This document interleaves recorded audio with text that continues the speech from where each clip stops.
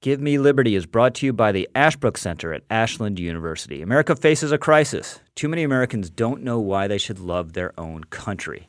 Ashbrook's mission is to change that. Since President Reagan inaugurated the Ashbrook Center in 1983, its mission has been to strengthen constitutional self-government, educating students, teachers, and citizens in America's history and founding principles. Ashbrook just released an essential resource for rediscovering the principles and history of our country called The American Idea.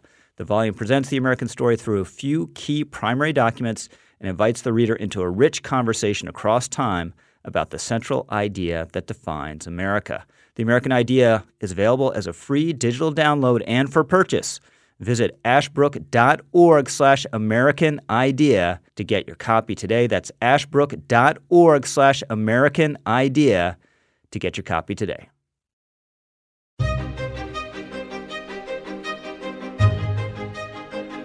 My name is Richard Brookhiser, and welcome to Give Me Liberty, the making of American exceptionalism, the podcast about liberty, America's exceptional idea. Before we were even a country, Americans were thinking about liberty, working for it, fighting for it. We've been doing it for 400 years.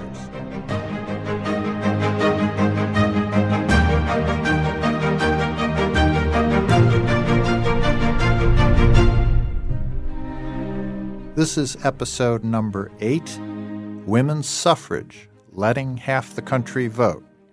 And with me today is Luke Thompson, political consultant and history buff. If there's something in electoral history he doesn't know, it isn't worth knowing. Luke. Well, it's great to be back, and it's great to be discussing one of the, I think, most interesting moments in American political history from a sort of conventional public choice standpoint. In the dry language of political science, we tend to think of people as rational political actors. And as a rational political actor, one never wants to willfully dilute one's own vote.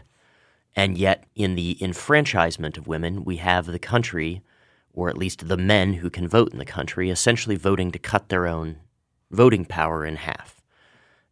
There's a lot of social science and history about how that happened, but that's not really what we're here to talk about today. We're here to talk about how this is part of a story about liberty, and specifically the advance of liberty and also the periodic setbacks that it experiences. And certainly the experience of women's liberty is one such story. It's not a one-way ratchet of increasing liberty over time. You know, in the 18th century, we have women in New Jersey who are voting.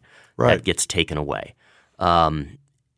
It's a very long slog from sort of its nascency in the early days of the abolition movement, and yet it takes another 60 years before it becomes a matter of constitutional law.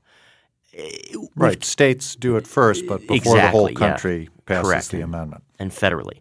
We've talked a lot about how truly revolutionary changes, many of which we've documented in these documents sort of signal, seem to break open the experience of living in the world, and it's difficult to understand the world before these events took place for those of us who have lived afterwards. It seems almost obvious. How could they have done that? Exactly, and how could it have gone on for so long?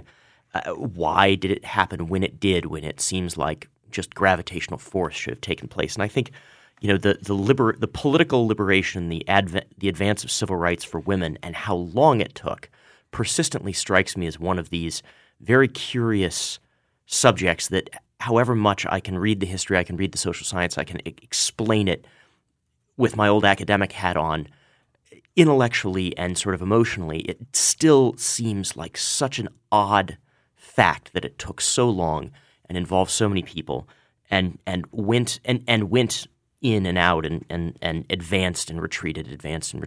It really is the case of no one-way ratchet for liberty.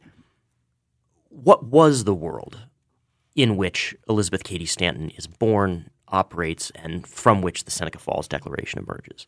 Right. She's born in the early 19th century in a little town in upstate New York called Johnstown.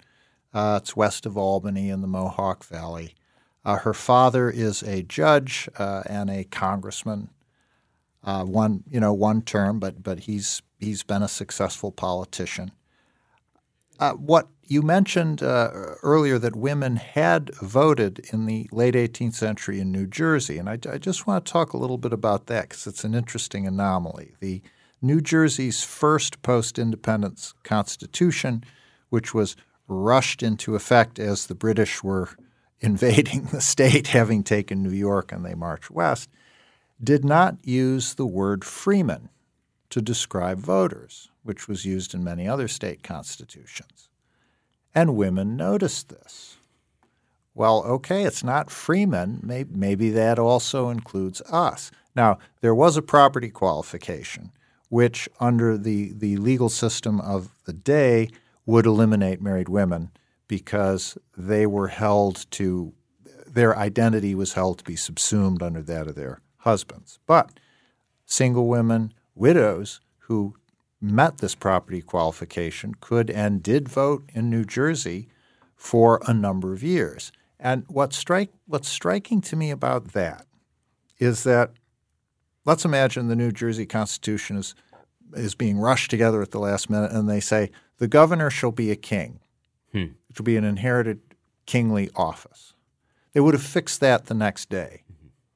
They would have said, oh, come on, this is terrible. Get that crap out of here. But this anomaly they sort of lived with for 30 years. And then finally they got rid of it. There was a corrupt election, and they were looking for scapegoats, and they decided, well, the women and the free blacks are really the problem here in New Jersey, so let's take the vote away from them. I mean, it was slimy and sordid, but it wasn't this kind of instantaneous negative reaction that they would have had to certain other things. So I think that's interesting, that it was unusual, it was anomalous, but you know, people kind of scratched their heads and lived with it for a while in this one state. But then it was taken away.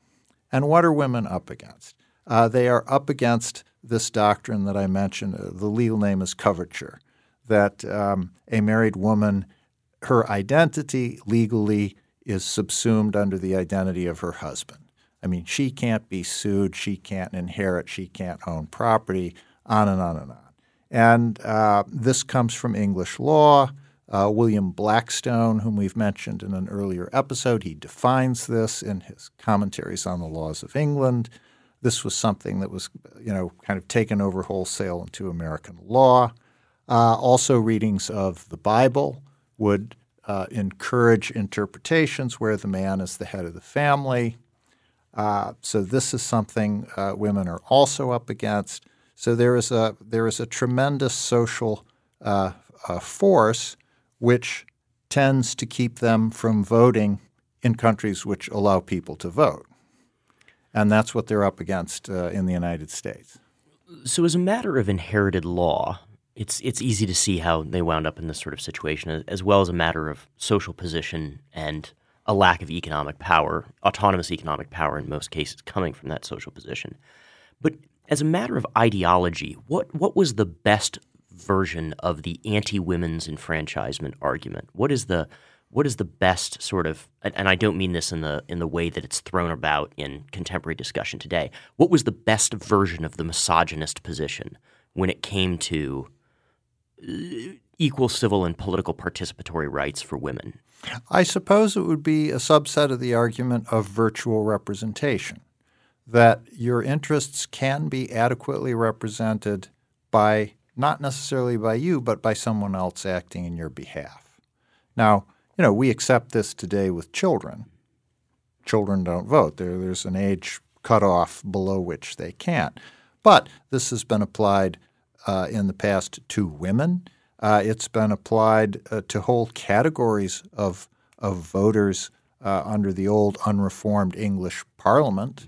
There were all sorts of anomalies where, towns which had become quite populous weren't sending any members to Parliament. Towns which had lost their population entirely were sending 2 members to Parliament. And people thought, well, that's not so bad because the interests of populous towns are being represented by other people. This was the argument that was thrown at the American colonies. Why quit your yipping? I mean, your interests are being adequately represented by members of Parliament who have your interests at heart. English parliamentarians who have your interests at heart. People like Edmund Burke, for instance. So I think that would be the form of the argument defending the status quo. There's also an element to traditional notions of Republican, little r Republican citizenship that links citizenship to the capacity to bear arms in defense of the state. Starship Troopers. There you go, yeah. And, we see it in Harrington, before that in Machiavelli, and all the way back to, the hoplite armies of ancient Greece. But a great irony is that women's political and economic advancement is often brought about as a result of war, not because of their service in it per se, but because of the roles and social functions that it of necessity opens up to them, sometimes explicitly in the forms of doing economic labor that previously had been foreclosed to them, or carrying out government functions that previously they would have been ineligible for, sometimes as an artifact of existing law. For instance, if you have a war, you'll have more widows, which means you'll have more women who own property in their own right and thus can participate politically as by virtue of property ownership, which is also seen as having an interest in the state itself. What is that relationship between war and representation when it comes to women? Well, as you said, in times of war, it opens spaces. The men are off fighting. The women are keeping the home fires burning. Abigail Adams is actually closer to the firing than her husband John will ever be. I'm not running down John. He took on a lot of important responsibilities, but Abigail Adams, from her home, heard the cannon of Bunker Hill and saw the smoke of Bunker Hill across Boston Harbor. So, not only were they keeping homes and farms going, and sometimes they were actually right up against the margins of conflict. And doing grisly work that we see in a lot of these cases. Nursing work, helping wounded soldiers, helping supply them. The Continental Army always had women of the army, and these were not camp followers. Mm-hmm. These were women who accompanied the army to, repair the clothing, help prepare the meals, do that kind of thing. And Molly Pitcher, who's famous for having taken over her husband's cannon, mm-hmm. Allegedly in a Revolutionary War battle, she was such a person. There's also another element in the American story that integrates women's liberty in a complex and nonlinear but inextricable fashion. There's war on the one hand, and then there's abolition on the other. The women's movement, the movement for women's equal status, emerges out of, but also in some ways in conflict with, the movement to abolish slavery. Right, and we see this in the life of Elizabeth Cady Stanton, who she marries. Her husband, Henry Stanton, is a prominent abolitionist orator. The two of them attend a World Abolitionist Council in London shortly after they're married. And there's a big fight at this conclave. Shall the women who are here be able to vote on the various motions that we're passing? And it's a great big brawl, and the result is the women can't. They're shut out of it. But this was the awakening moment for Elizabeth Cady Stanton, who was very passionate about abolition, as passionate as her husband. She was noted by people to be, very earnest and eloquent and so on. And then after this convention, she said to one of her friends, why can't we have a women's rights convention for ourselves? So that planted the seed in her mind. And then a few years later, she and her husband, they moved to this town in upstate New York, Seneca Falls. And Elizabeth Cady Stanton has 3 boys. They're 8, 6, and 4. And her husband is off campaigning. He's campaigning for the Free Soil Party and, spreading the abolitionist gospel on the road. And Elizabeth is at home with her family. And she has a meeting with some other women friends of hers, and they're complaining about their state and the pressures upon them. And then the husband of one of Stanton's friends says to all the women, why don't you do something about it? And so then they start planning a convention on women's rights that they're intending to hold in Seneca Falls. And they're rushing to get this together because they have visiting with them a women orator, Lucretia Mott, who is very eloquent on the abolition side. And they want to take advantage of her presence in upstate New York. She lives in Philadelphia, but she's there visiting relatives. So they rush this meeting together, and they hold it in the Wesleyan Chapel in Seneca Falls, which is a breakaway group of Methodists who have left the main body of the church because they are abolitionists. They're opposed to slavery. They also have the biggest church building in town, so they think that's a good thing. And the meeting is scheduled, and the one little detail I like is when they were assembling for their meeting, no one had thought to bring a key. So one of Elizabeth Cady Stanton's nephews climbs through a window and opens the door from the inside. But then the meeting can take place. And how does the meeting go down? What's the sort of blow-by-blow? And what might surprise our listeners to know about who attends and who winds up signing the declaration? Well, the most famous person who attended, apart from the women's suffrage leaders themselves, like Stanton and Lucretia Mott, is also the only black person we know to have attended. There are 12 people we know nothing about. But this was Frederick Douglass, who at that time was living in Rochester, New York, which is not so far away. He was publishing his own newspaper, his own abolitionist newspaper, but he's also a supporter of women's rights. And he attends this meeting. It's a 2-day meeting. He's one of the people who speaks. I mean, he's already renowned as an orator. And he speaks to the issue which was the most controversial at this convention, which was raised by Elizabeth Cady Stanton. And it was to give women the right to vote. And it's interesting that this is the most controversial thing. The reason it's controversial is many of the women attending were Quakers. And we've come across Quakers in earlier podcasts. And even then, and I think more and more as time passed, Quakers saw themselves as outsiders in the general society. And there was a feeling that general society is corrupt. You know, we have to live a pure life. It's sort of the Benedict option, right. You know, the 19th century version of Rod Dreher's thing. We'll only meddle in it from time to time when it's absolutely necessary. So they don't vote. They tend not to vote. They figure politics is just a rogue's game, rascals contending.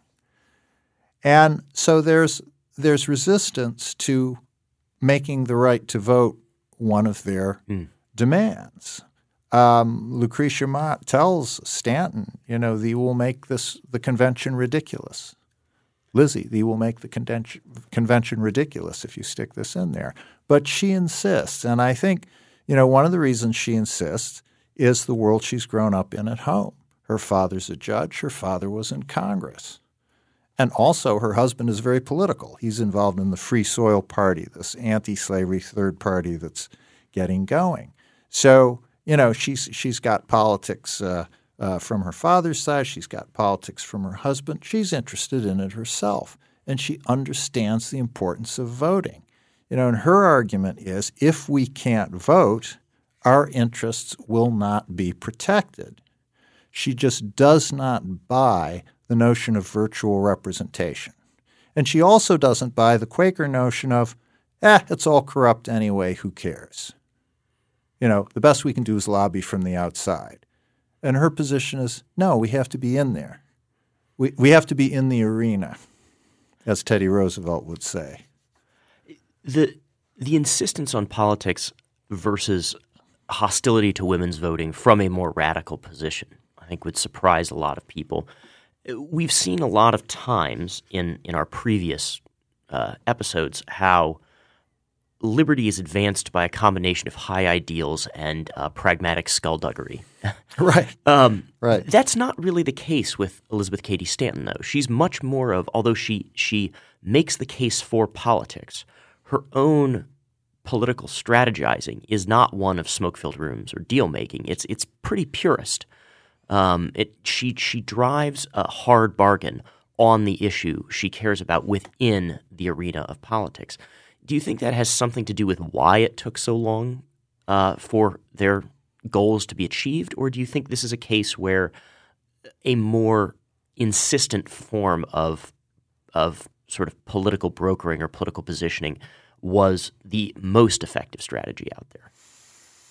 Well, it was going to be tough because the Seneca Falls Convention is 1848, and the Civil War is going to happen.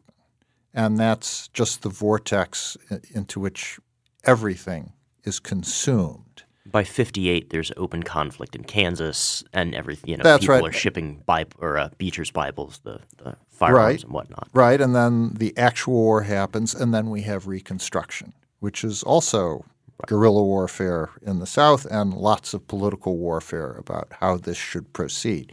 And after the Civil War, Elizabeth Cady Stanton and some of her friends in the women's movement, they're very frustrated that women's suffrage is taking a back seat to these Civil War and race-related issues. And she makes an unfortunate statement that, why should Patrick and Sambo and Young Tongue, she's generic names for Irishmen, black men, and Chinese men, why should they have the vote when women don't have it?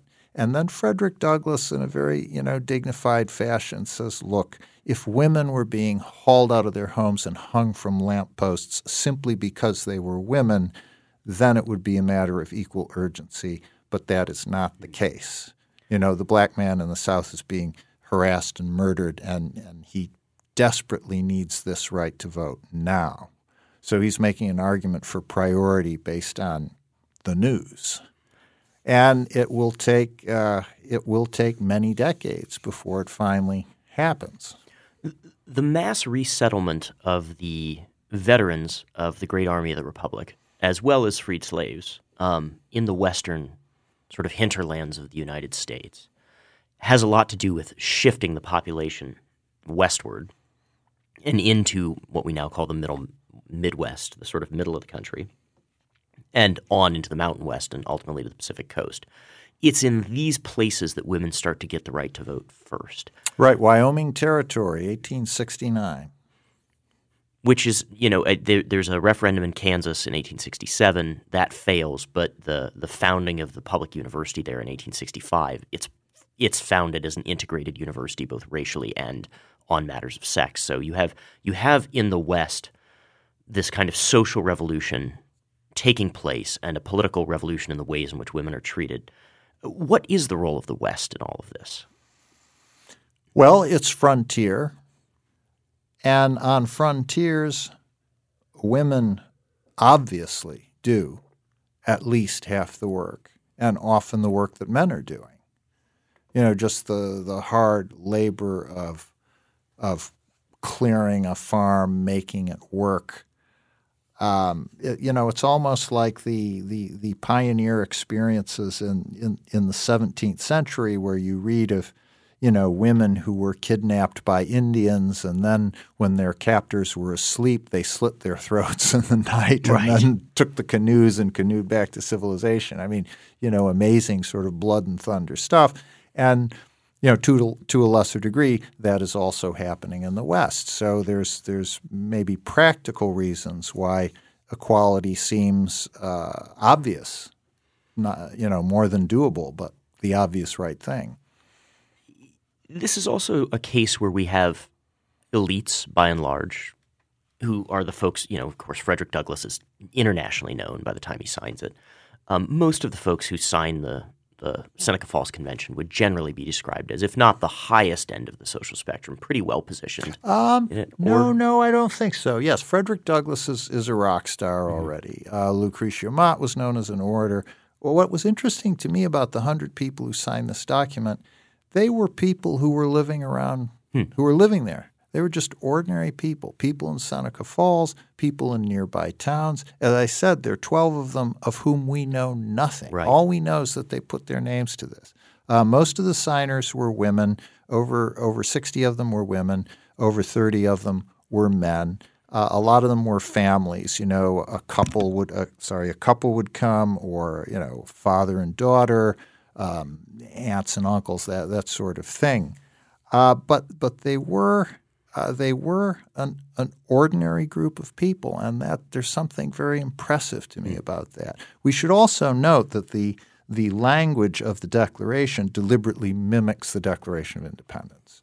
So they are trying to plug into this existing American statement of independence and also of our ideals. And by doing that, they're saying, well, yes, but it also includes us. Who then is the King George in this account? You and me. Yeah. Men. Yes, it's men. Men have been restricting women. They haven't allowed them to hold property. They don't let them be ministers in churches. They don't let them go to college. There's a long list of indictments.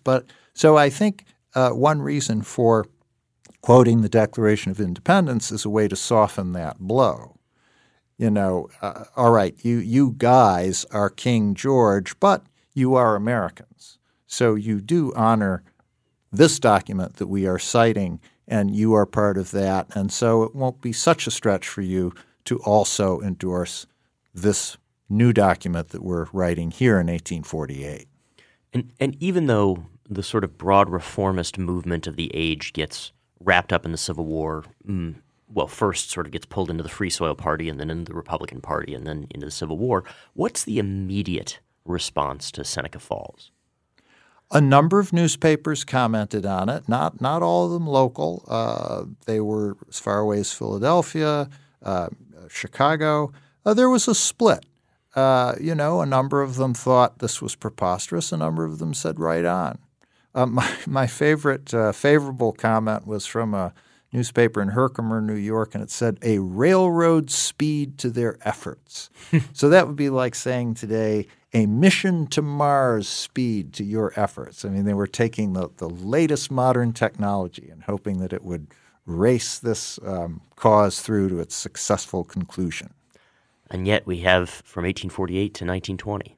So. Well, but I have to tell the most amazing story about this. Elizabeth Cady Stanton dies before women get the right to vote. But one of the signers of the Seneca Falls Declaration, a woman named Rhoda Palmer, and she lived her entire life in Geneva, New York. She only ever lived in 2 houses there.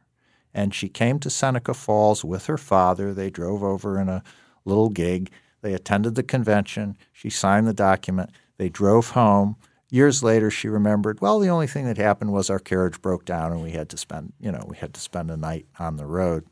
But New York State gave women the right to vote before the amendment is passed in 1917. So in 1918, Rhoda Palmer, 102 years old, is driven to the polls to vote.